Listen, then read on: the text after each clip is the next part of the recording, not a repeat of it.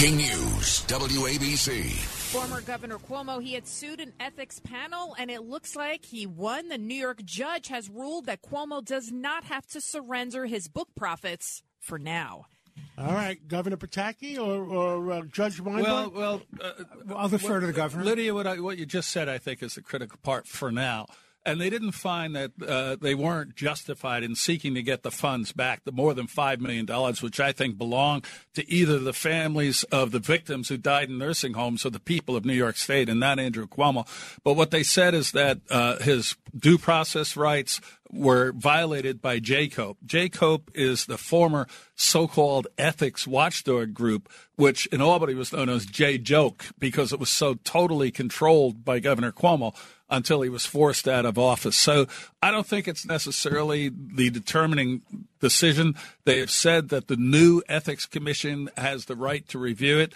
I would hope they would and find that these funds belong to the people of New York. Hank Shenkoff, politically, what does this mean? Who stabbed who in the back? Well, this is called Who Cares Who Stabbed Who in the Back. The issue here is they all stabbed each other. Why? Because what Andrew Cuomo wants to do is to use this all and to get into the public limelight again, to do one thing, to make sure that Kathy Hochul is not reelected. That's his move. So what about Tish James? I know she's a target of his as well. Yeah, listen, with due deference to the Attorney General of the state of New York, without Andrew Cuomo, she wouldn't have been there in the first place.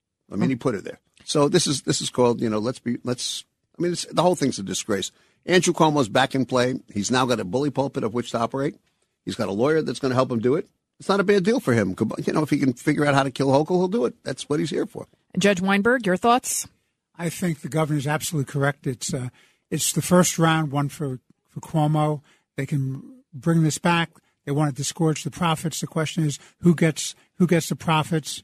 I think the governor is absolutely correct. If profits were made, it should be given to the victims in those nursing homes. And Governor Pataki, one last... Yeah, there's the legal issue, and then there's right and wrong. And it was absolutely wrong for Andrew Cuomo to make over $5 million during the height of the COVID crisis while tens of thousands of people were dying in this state. Was it the book company offering a quasi-bribe?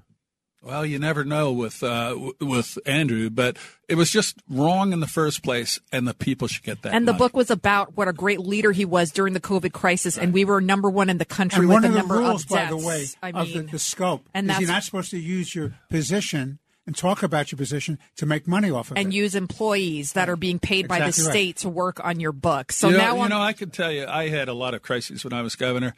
You never had the time to sit down and reflectively write a book so you could make $5 million. You weren't doing your job if you were doing that. He should have been paying attention to what was happening in nursing homes. Governor, you should have ran one more time. And now we know why he undercounted the COVID deaths. Well, thank you, John.